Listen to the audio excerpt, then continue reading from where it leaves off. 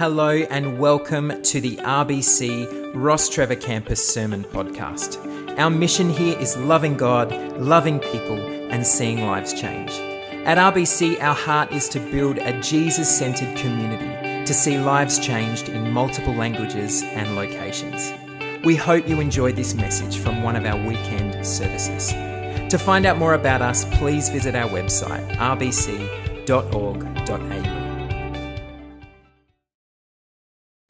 After the last 5 months that we have had, I cannot imagine a better series to be beginning today than Stories of Hope. For the next 5 weeks, we're going to hear stories of hope that come from Jesus' teaching and Jesus' encounters with people.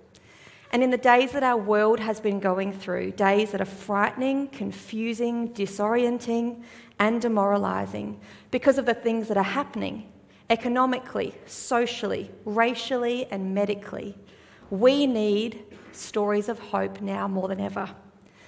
We need stories of hope that we can cling to, stories of hope that we can build our lives on, stories that reveal afresh the true, reliable, unshakable hope that we have in Jesus. If you have your Bibles, you can go ahead and turn to Luke 18, 9 to 14. We'll be unpacking this passage today. But before we do that, I wonder, have you ever noticed how much trouble we get into when we measure things in the wrong way? There are funny measurement errors, like one I read of recently when a lady ordered her favourite, longed-for designer chair online for what she thought was a steal. And then when it came in the post, it was perfect for a doll. Slightly stressful measurement errors happen in life too, like when I went to pick up my Year 12 formal dress the afternoon of the event. I do like to leave things to the last minute. And the seamstress had measured in centimetres, but sewn in inches. So my dress was 3 times too big for me. And then there are disastrous measurement errors, like in 1999, when a group of engineers used imperial measurement units to build the Mars orbiter. But the other team involved used metric. The use of 2 different systems caused the spacecraft to be thrown so far off track it approached Mars on a trajectory that brought it too close and it disintegrated as it passed through the upper atmosphere. Oh, this mistake of measurement cost NASA $125 million back then and a lot of credibility. But measuring things the wrong way also gets us into trouble when we measure people against ourselves. Most of us subconsciously move through the world, dividing people into good and bad, in and out, safe and unsafe, worthy and unworthy. To us, how someone looks or sounds, acts, helps us to place them somewhere on our invisible social hierarchy of who is good, who has merit, who is performing. If you've seen the true story captured in the movie Catch Me If You Can, in which a man pretends to be a pilot, a lawyer, and a doctor and gets away with it, then you have seen how being handsome, looking wealthy, speaking like you've had the very best education, and acting like you know what you're doing leads people to treat you in a certain way, with deference, respect, and honour. We might not have a caste system here like they do in India, where people are defined and discriminated against purely because of the caste that they come from. But we still do this in subtle ways. We have a social ladder. It's just more subversive. In Western society, we measure people's merit by how much money they've made, where they went to school, what they look like, and where they live. The second question we ask each other after what is your name is what do you do for a living, as if that could possibly be the most important thing we could ever learn about someone. What does this say to us about what we intrinsically value? Without realising it, we present the shiniest parts of our social media feeds, our careers, our families, and our achievements to each other for approval and for a place in this invisible hierarchy, and we treat with suspicion the people further down the other end. As Christians, we're often confident in the way that we live before God and amongst our society, but we can also often be guilty of having a moral hierarchy. of judging other people's values and behaviours and choices as good or bad in comparison to ours. And this isn't just a modern 21st century problem. People have been measuring things and themselves and others by the wrong yardstick for a long time. So how do we avoid this common pitfall?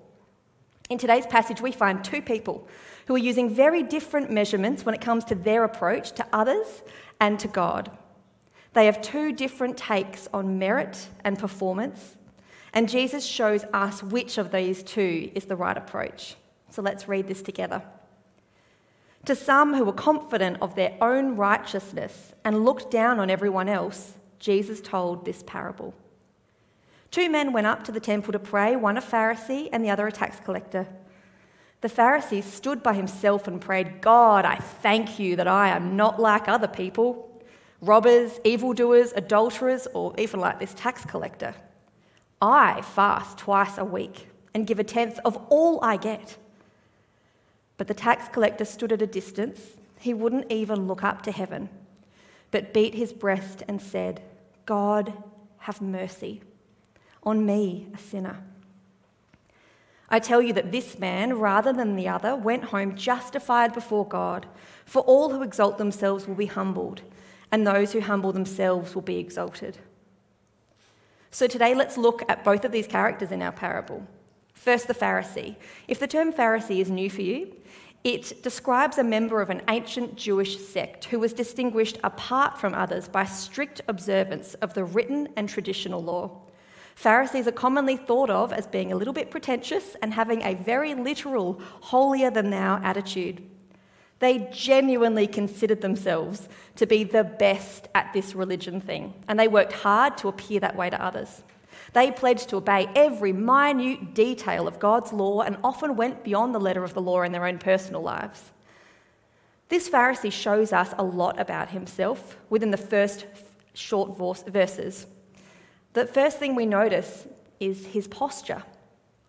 Although standing to pray is absolutely fine, the words that follow the description of his posture show us that the Pharisee was standing tall and straight with pride, not with worship. He shows us his heart through his posture, but he truly reveals it in his prayer. Now, comparison is never good for us or for other people, but it's especially bad when we compare ourselves to others and find ourselves as better than them. Interestingly, this is a prayer of someone who prides themselves on being really religious, but it doesn't begin with worship or adoration. This prayer is not about God's holiness, his power, his goodness. No, the Pharisee's prayer is all about himself. And worse than this, he makes his prayer about how good he is as measured against his neighbours. And here we see the sad reality of what it looks like when we slip into living with an inflated image of ourselves and our holiness and righteousness to the point of despising other people. He lists the sins of other people like he could step on them on rungs of a holiness ladder. Now, God, of course, does love holiness. He delights when we choose to live the way that he's called us to. The behaviours that the Pharisee lists as a laundry list of other people's sins are actually legitimate. If we look at them, robbers, well, God makes it clear he's not a fan of theft. He puts it in number 8 of the 10 Commandments. Evildoers, it's a pretty safe bet that our good and holy God is against any form of evil and any choice to do evil deeds. Adulterers, God designed marriage as a safe, honouring, respectful and healthy relationship, and his heart is grieved whenever we hurt those that we love in small ways, let alone in earth-shattering ways, like being unfaithful. And tax collecting. It's not so much that God hates tax. Even when the Pharisees tried to trip Jesus up on this point, he said famously, "Give to Caesar what is Caesar's and give to God what is God's." What God hates isn't tax, it's injustice. And tax collectors were generally known as unjust people who were in the tax business all for themselves. As an oppressed nation under Roman rule, the Jews were already heavily burdened with up to 40% of their income being taxed. And on top of that crippling responsibility, the tax collectors were famous for coming along and charging more just so they could skim some off the top for themselves. This meant an already struggling people were being robbed by the tax collectors. And they weren't even Roman. The Romans made sure that most of the time they had Jews do this job among their own communities. And no one could fail to notice how the local tax collector lived and ate and drank and dressed better than everyone else at their expense. So when we consider these behaviours listed by the Pharisee, of course, yes, God is pleased when someone doesn't commit evil deeds, doesn't cheat on their spouse or steal or extort. But the Pharisee, while being right about God's attitude to these sins, was blindly wrong in thinking that listing the absence of these sins in his own life is what will please God. He has an insurance policy though, doesn't he? As well as not doing the wrong things, he is fastidious. You could call him obsessed about doing the right things, so much so that he is surely beyond reproach. Every waking moment is spent obsessing about how he can be right, how he can follow the rules and be better than everyone else. You can almost hear his eagerness to bring his list of good deeds to God in prayer. In his prayer, he makes sure to remind God he's an excellent faster. He was just perfect at following the Jewish customs of his day of fasting twice a week, even though they weren't included or required by the law of Moses. Unfortunately, his fasting is completely in vain because his motivation is self-righteousness. Fasting isn't about being good or looking good. It's about humbling ourselves before God. He was fasting in order to be able to put his hope in his performance, not in God. And then his tithing.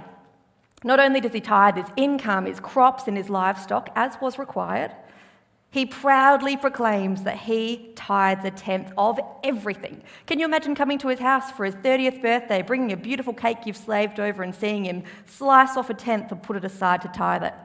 Pharisees like this spent their days making sure to carefully and publicly tithe even the parsley they chopped for dinner so that they could be blameless, thinking that their goodness would ensure that they remained good with God. And yet God is not impressed with this pedantic sort of worship. In Luke 11:42, Jesus says, "Woe to you, Pharisees! You pay tithes of mint and rue and every herb, but you disregard justice and the love of God." Excuse me. You should have practiced the latter without neglecting the former. The Pharisee had his prayer and his behaviour completely upside down. Of course, fasting and tithing and obeying God's laws are a good thing. But if our motivation is wrong, it makes our offering of right living completely empty. And so we come to the tax collector. The tax collectors were as bad in most people's eyes as the Pharisees were good. Nobody liked them. They were seen as traitors to their country. Their sin was as obvious to everyone as the Pharisees' holiness was. When we compare this tax collector's approach to God to the Pharisees' approach, we see a dramatically different posture, don't we? Instead of the bold walk-in and the tall, proud stance of the Pharisee, the tax collector comes quietly, almost hesitantly. Standing at a distance, you can imagine him hovering at the back, unsure of the reception he'll get. After all, you all know exactly who he is, what he does, and how he lives. He doesn't even lift his eyes to pray, and his prayer, it's not about anyone else. He beats his chest in a physical act of grief and repentance and begins his prayer by acknowledging God for who he is, the only one capable of and willing to bestow mercy. In his prayer, he throws himself on this God of mercy. He acknowledges his sin and he brings his repentance straight to God. He doesn't try to step upon the sin of others to minimize his own sin. He doesn't say, "Forgive me, God, for being a tax collector, but remember, I have not cheated on my wife, I have not beaten anyone up, and I've not murdered anyone." No, he claims his own sinful position honestly and humbly before God. He stands in the stark awareness that nothing he could ever do could ever match God's holiness. He doesn't even mess around with the Pharisees' idea that his performance could ever get him out of the human mess that we're all born into. Instead, he prays simply and humbly, "God, have mercy on me, a sinner." In this prayer, he seeks the justification and the forgiveness that only God can offer him And in admitting his helplessness and his brokenness before our loving God, he finds grace. This grace he finds is entirely, completely undeserved. And in him, of all people receiving this grace, this is where the hope lies for each one of us in this passage today. This hope is for you, whether you've been following Jesus for 50 years or just hearing about him now and following him for a short time. When Jesus told this parable for the first time, it shocked the people listening to him. They would have found it absolutely unbelievable, unfair, and absurd that out of these two people, the shiny, perfect, excellent Pharisee who does everything right, and the dirty, rotten, crooked tax collector, that God could ever be pleased with the tax collector because he throws himself on God's mercy instead of on his own self-sufficiency. As I'm retelling this parable today, 2 millenniums have passed since Jesus shocked his audience. So what do you hear today? Where do you find yourself in this parable? What posture do you take in your heart of hearts when you approach God in prayer? What does your heart tell you when you compare yourselves to other people?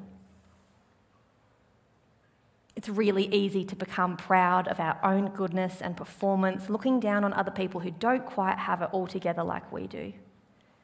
We know it's not right, but we can easily become blind to this sort of behaviour that's automatic within ourselves.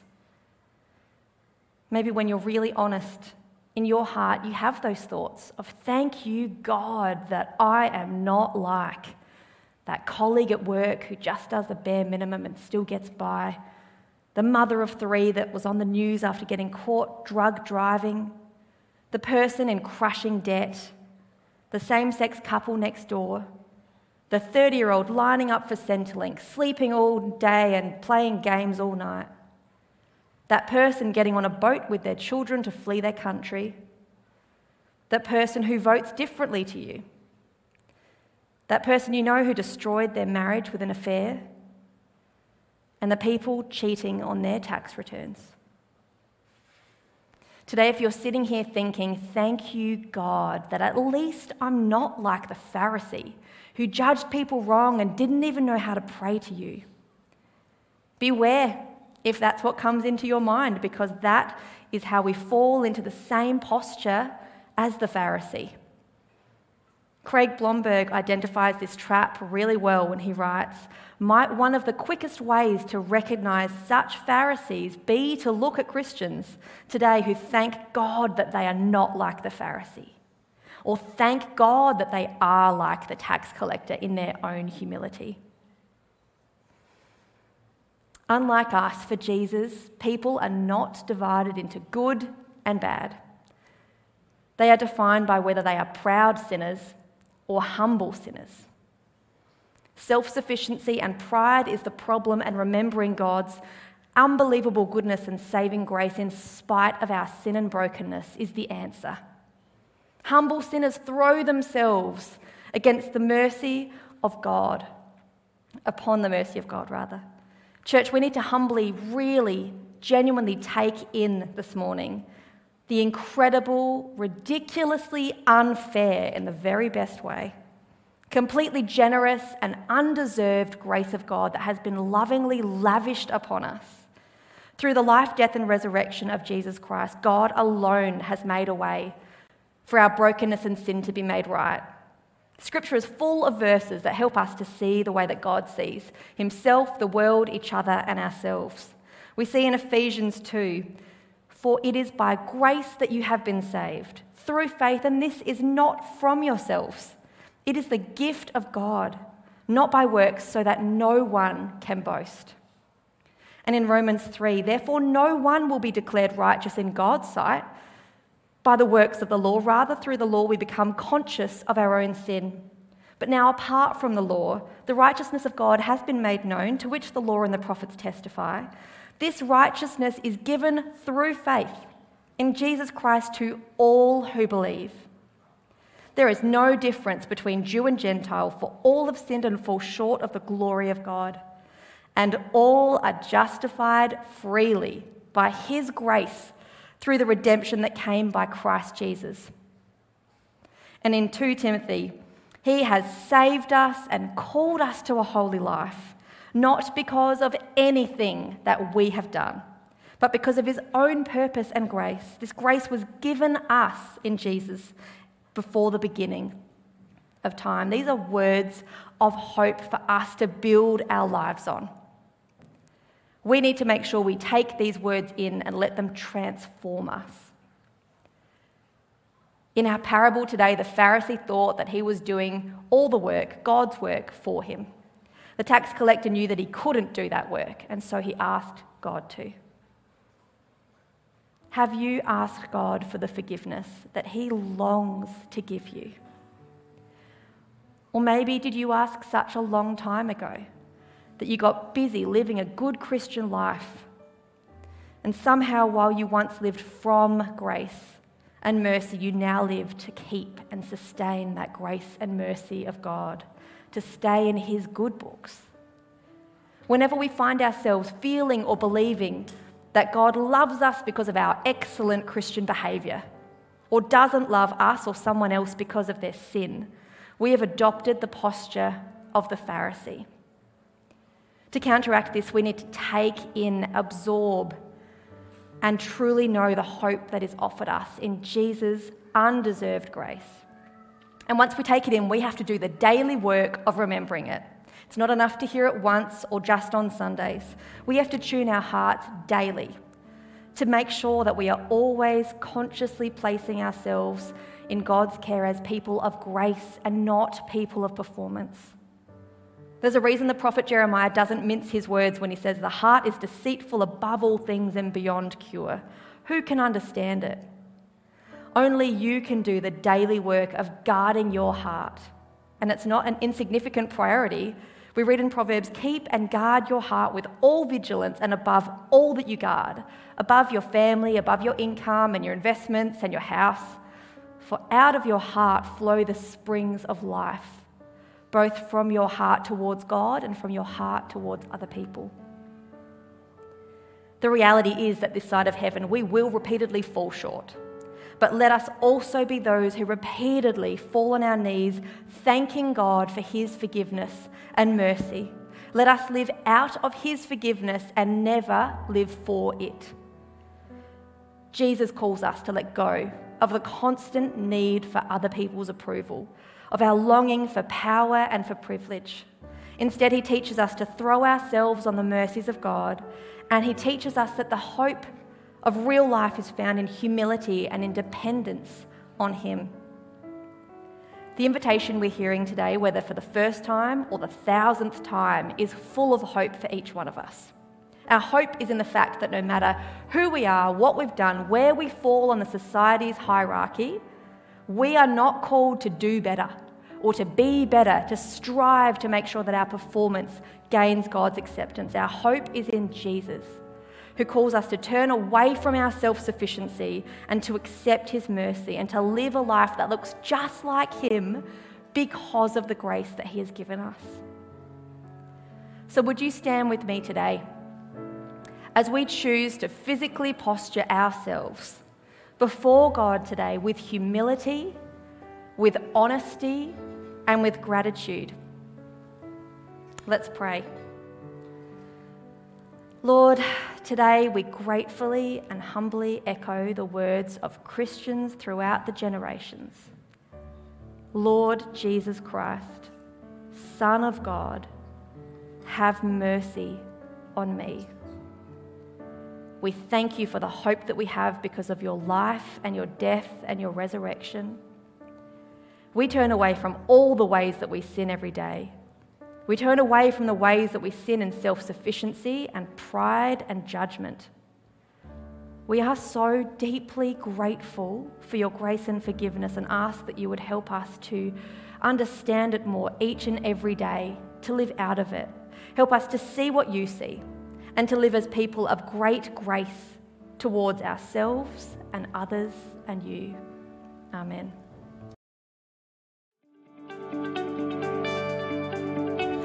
Thanks for listening, and we hope that you enjoyed this podcast. If this message has impacted you in some way, we would love to hear from you. You can contact us through the Hub online at thehub.rbc.org.au or through our social media links in the show notes. See you next time.